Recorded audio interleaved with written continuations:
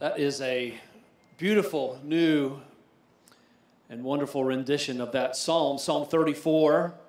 And don't miss this. Psalm 34 and 56, both of which we took the time to read today, are like David opening his diary and telling you what is going on during some of the lowest points of his life.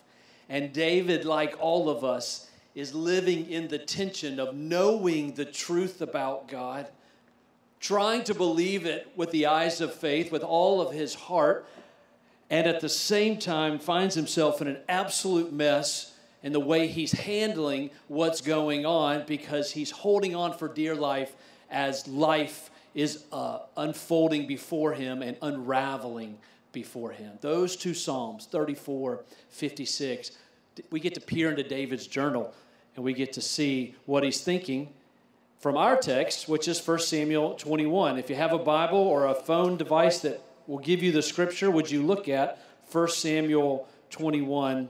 We will read this interesting narrative together today. 1 Samuel 21. When I was, it's been about 20 years ago now, I worked part of a summer at a camp in Hawaii on the mainland. And on one of the weekends, the local guys took me to go spear fishing with them. And I'm always up for an adventure. I had no idea what that meant, but they gave me goggles. They gave me a snorkel mask and snorkel. Is that called a snorkel? Okay, whatever that pipe thing is. And a spear with this kind of rubber band on the end that would sling out and you could spear fish, theoretically. But we went out to this rocky coast and we jumped off these rocks and there's coral there. And sure enough, you look down, there's beautiful fish.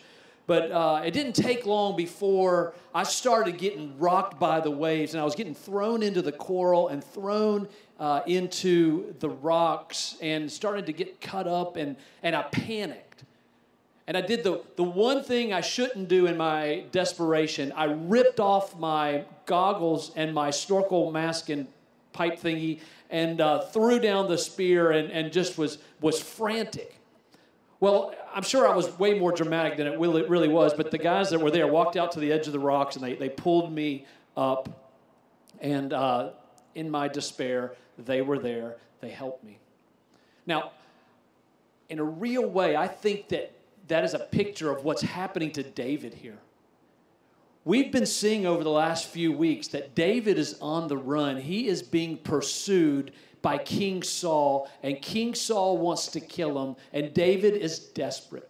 David is afraid. He's running from place to place, and he, in a sense, throws off the gear of faith and has a personal sort of moment of crisis that I think we're going to see the low point of in 1 Samuel 21 today. David is desperate, he's afraid, he's hungry, he's tired, he doesn't know what to do, and he reaches an all-new low in his desperation. Let's read this text together. I want you to see this incredible story. 1 Samuel 21.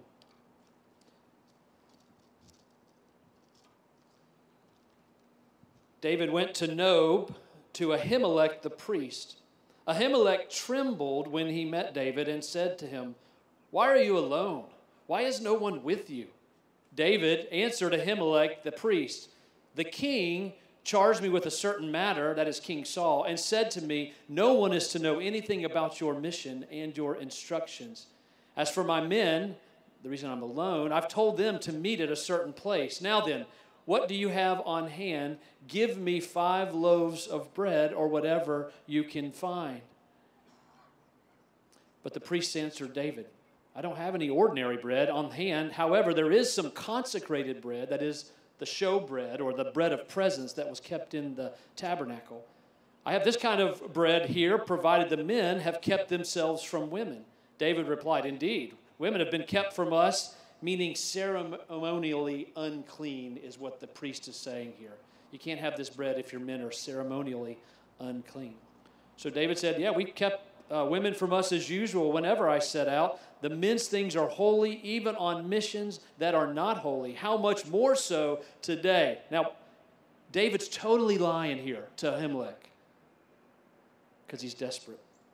So the priest gave David the consecrated bread, since there was no bread there except the bread of the presence that had been removed from before the Lord and was replaced by hot bread on the day it was taken away.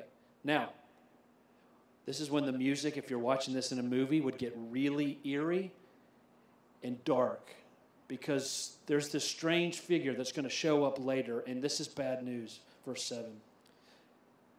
Now one of Saul's servants was there that day, detained before the Lord. He was Doeg the Edomite, Saul's head shepherd.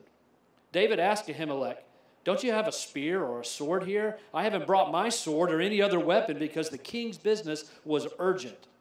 The priest replied, "The sword of Goliath, the Philistine whom you killed, is in the valley of Elah, is here. It is wrapped in a cloth behind the ephod.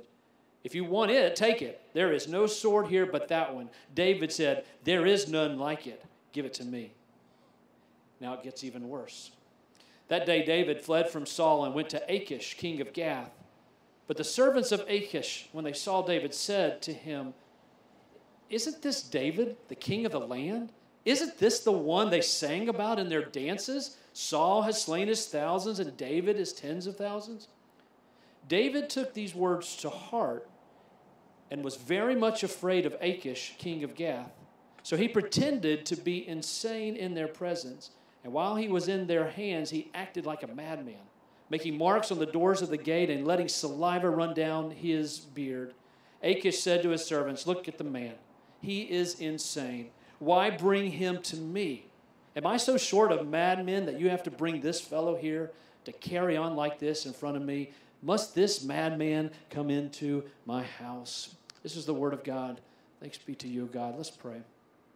Oh, Father, would you send your Holy Spirit to be our teacher in these moments, that we would know your goodness and care and faithfulness and love in the midst of our crazy and in the midst of our desperation. We pray in Jesus' name. Amen. Before we dive into this text, I mentioned last time in the 8:30 service, and I didn't have time, but I want to deal with two elephants in the room because I think they apply as we transition into this chapter, verse 21, and read chapter 21 in its entirety. The two elephants in the room, so to speak, would be this. What about the relationship with Jonathan and David? Is there some type of homoerotic or sensual or sexual relationship between these two men who are very affectionate, who talk deeply of their love, and who at the end of chapter 21, the text says they kissed and wept and pledged their loyalty together, and David ran off. Now, some in our modern society would want to say, see, there's an example in the Bible of homosexual relationships that seem to be okay before the Lord.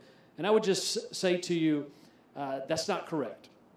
I can't go into great detail. Maybe later on when another really powerful verse comes up, maybe we can talk about this more. But what you see in David and Jonathan is a very intimate covenant relationship before God himself, who has in Leviticus and other places outrightly said that homosexual sin is sin, just like heterosexual sin is sin, and it's not justified in God's word. And these two men, you'll notice, kiss each other as brother-in-laws before they're about to see one another, maybe never again. What you have to understand in the scripture is that we can't project our cultural understandings on the culture of the Bible. Everybody kissed everybody for every reason in the Bible. The kissing was like handshaking for men. And so there's no sense in any way that this is some type of homoerotic relationship, even though these two men love each other deeply and are passionate in their love for one another. David is married to Jonathan's sister, Michal. The last thing I would say is this about this first elephant in the room.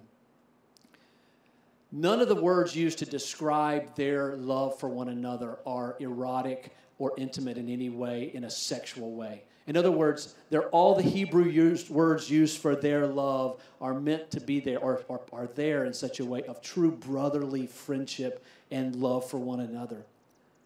In Song of Solomon, the chapter about the sexual union of a man and a woman, which is beautiful and represents that of Christ and his church and the intimacy we have with Jesus.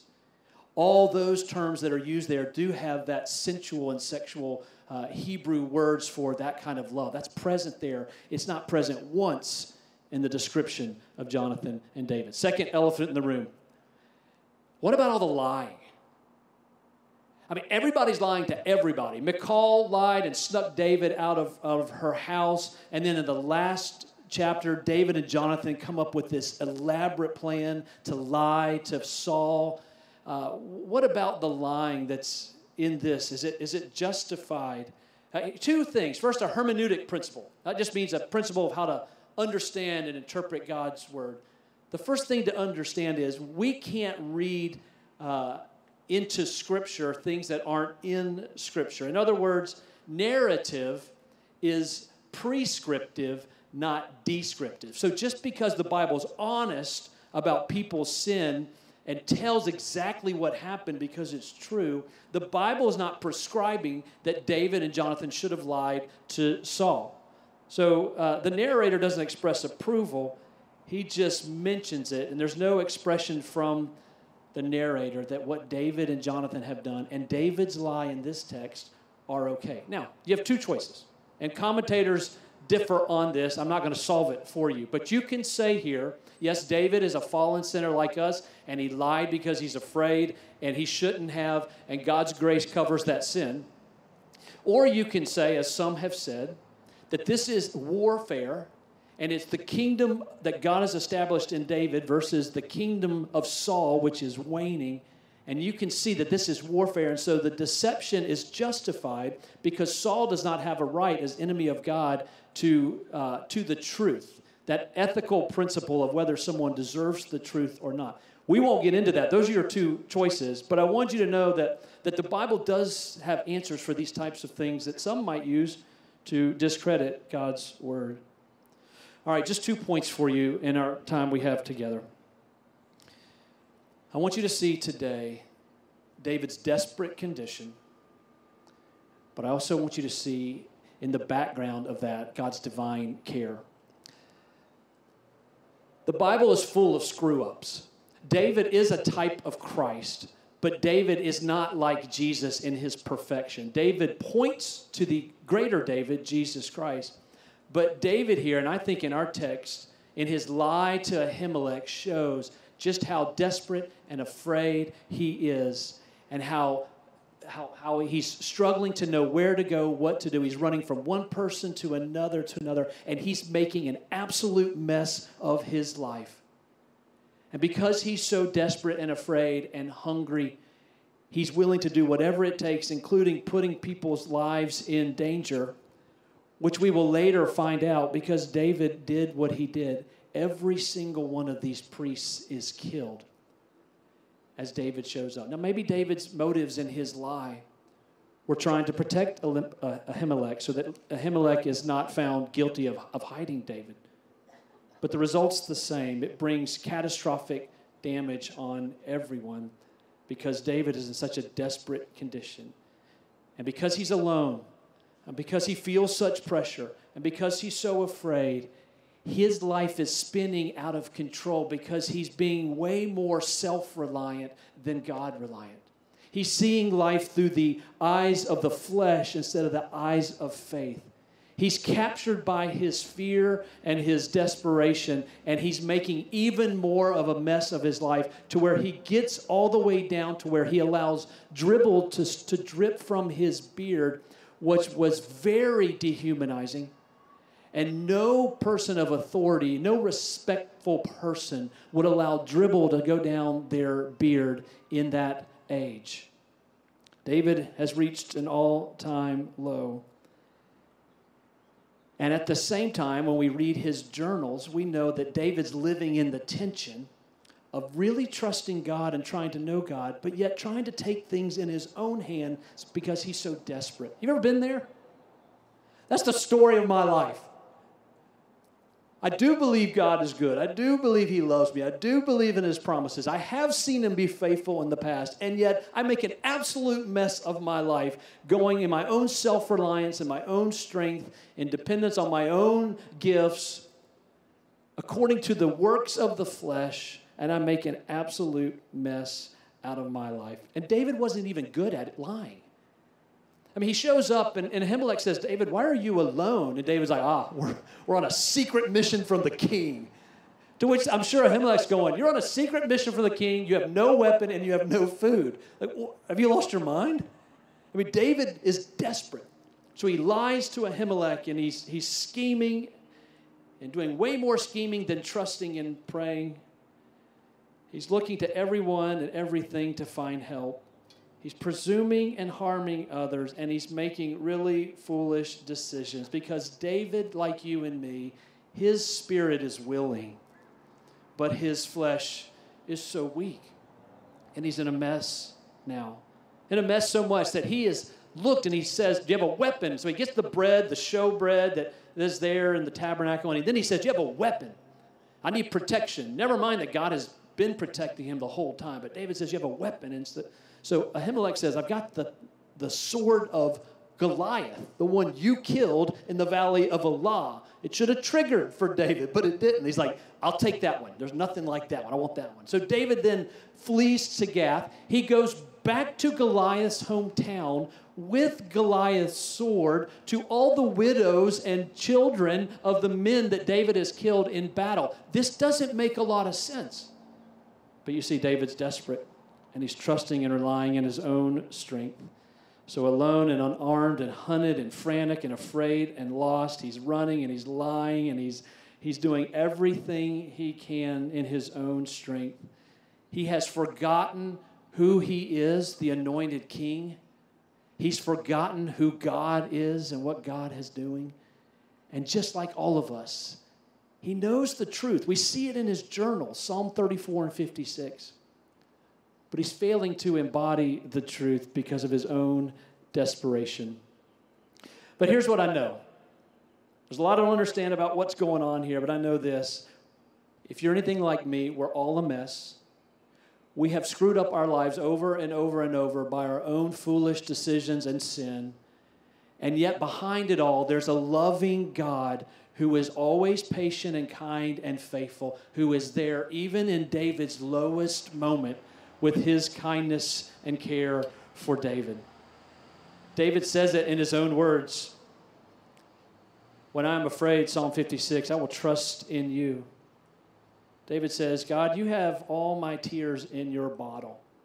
You've put them in your book. Isn't that amazing to think that every tear you've ever cried, God has stored those. He's not missed one of those. This is what David in his inner heart knows about the divine care of God that is present even in his desperate condition. You have delivered me, O God. And see, this shouldn't have been a surprise to David. David has killed Goliath. David has done what Dale Ralph Davis calls, he went to the prophecy convention. Remember that where Saul was coming to kill David? And God just had everybody start prophesying to protect David. So Saul's so mad, so he goes himself to take out David. Saul gets there, and he starts prophesying. I mean, God made a mockery of Saul's attempts to kill David. David should have known God's care was there in the midst of all of it. David records God's care, Psalm 34. Listen to these words of how David, in his heart of hearts, knows that God really is there. David uses these words, God surrounds me, he rescues me, he's my refuge, he is close, he hears me, he delivers me, he protects me, he saves me, he's attentive, he's watching, he's good, he provides, he answers. And David knows all these things to be true, but he sees only through the eyes of fear, not the eyes of faith. But he's just like all of us. He's living in that tension of knowing the truth. But in the moment of his desperation, he's afraid and unable to really hold on to the truth like he should. We won't have the time, but I want to give you these words. What we see in Psalm 34 is God's providence, his presence, his provision, his protection, and his power. All of those David knows to be true, and will find out to be true as we move forward. God's providence, his presence, his provision, his protection, and his power. I wonder about you today. In the midst of your desperation and fear, in what you lack, as you anticipate the future, are you holding on to what you know in the Bible God says he is and does for you, are you manipulating and scheming and conniving and lying and going against what God has revealed in his words because you're trying to be self-reliant and control this yourself? It's the story of my life. I've done it so much. But we see God's provision and care for David. We see it in providing bread when he's hungry. We see it in providing a weapon. We see it in when he goes into Gath and his scheme, his self-made scheme, as ridiculous and humiliating and desperate as it is, God still is there protecting him along the way. But I think there's even more here that David should have seen. David should have seen the symbol behind these elements that we see in our text. He should have seen the sacramental nature of the bread, the sword, and the cheering or the testimony of the people in Gath. Here's what I mean. The bread was put in the tabernacle on a table to be a living reminder to God's people that God always provides what you need. Like the manna in the desert, God says, I've always provided for everything you need. You'll never lack anything. The bread is there as a symbol, as a sacrament, testifying to God's provision. So David should have seen the bread and gone, God's going to take care of me. He's going to provide. David says, I need a weapon. And Ahimelech says, well, all I've got is the sword that you used when you killed Goliath at Gath. And David, it's here hidden behind the ephod, and it's serving as a trophy in the tabernacle of God's provision and mighty power at work in David's life. David should have seen that sword and gone, oh yeah, God used me to kill the Goliath, the giant of Gath, with a slingshot and stones.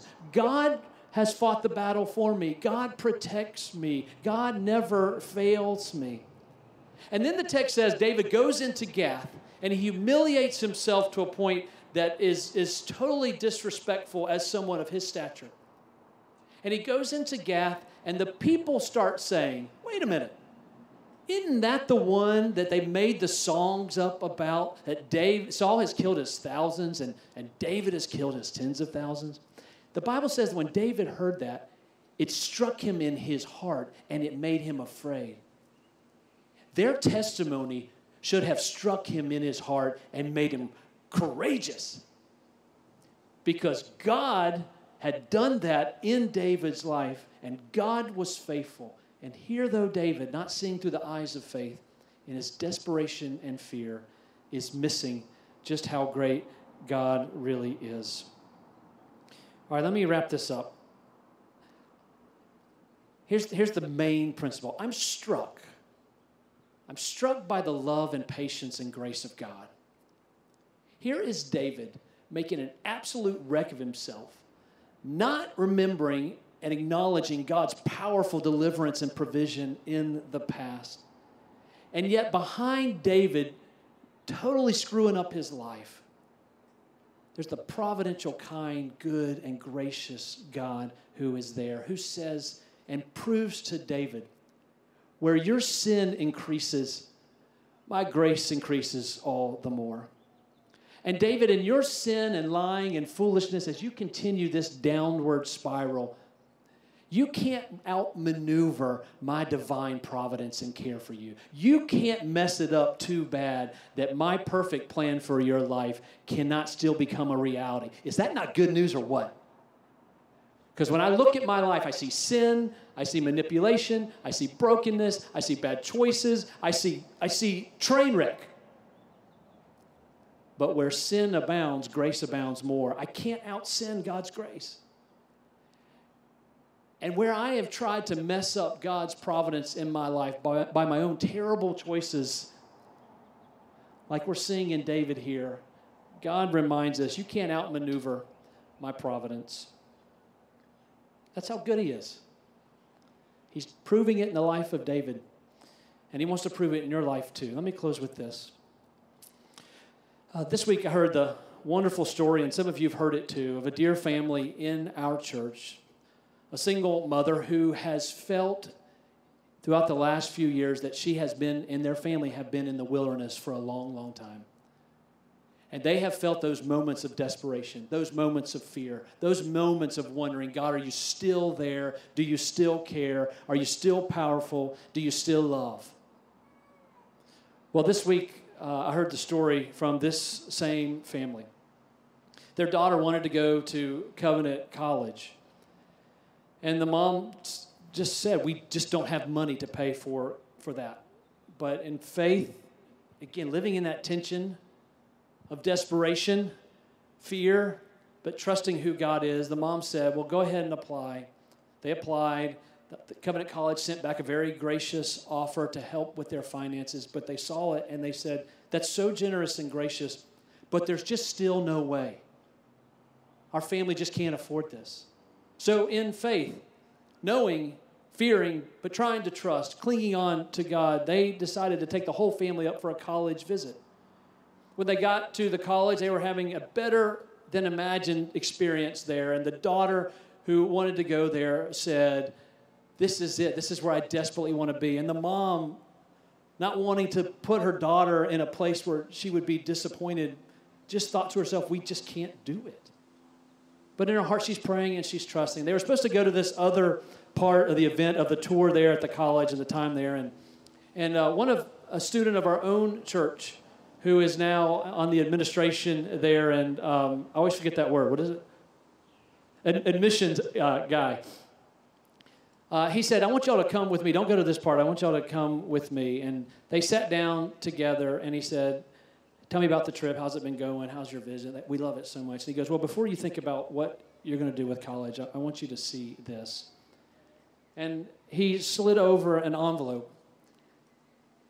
And they opened the envelope. And through the generosity of Covenant College and through the generosity of Christians around this country who heard about this girl's story, they opened the envelope, they looked, and it was a number they could do. And as Heath put over the envelope, he said to her with tears in his eye, the whole table's sobbing at this point, don't you ever doubt God's love and care for you again. She'll be at Covenant College for 4 years because even in our desperate condition, there's a God who cares deeply for us and provides for all of our needs. David would have to keep learning this story. So do I. Let's pray together. Lord, we thank you for your word, how you give us real life stories of broken people who are just like us. And you do so we can be reminded of your love and grace and provision and goodness in our lives. We worship you this day for your patience and kindness to us, because we know our spirit is willing, but our flesh is weak. Convince our hearts, O Holy Spirit, we pray. In Jesus' name, amen.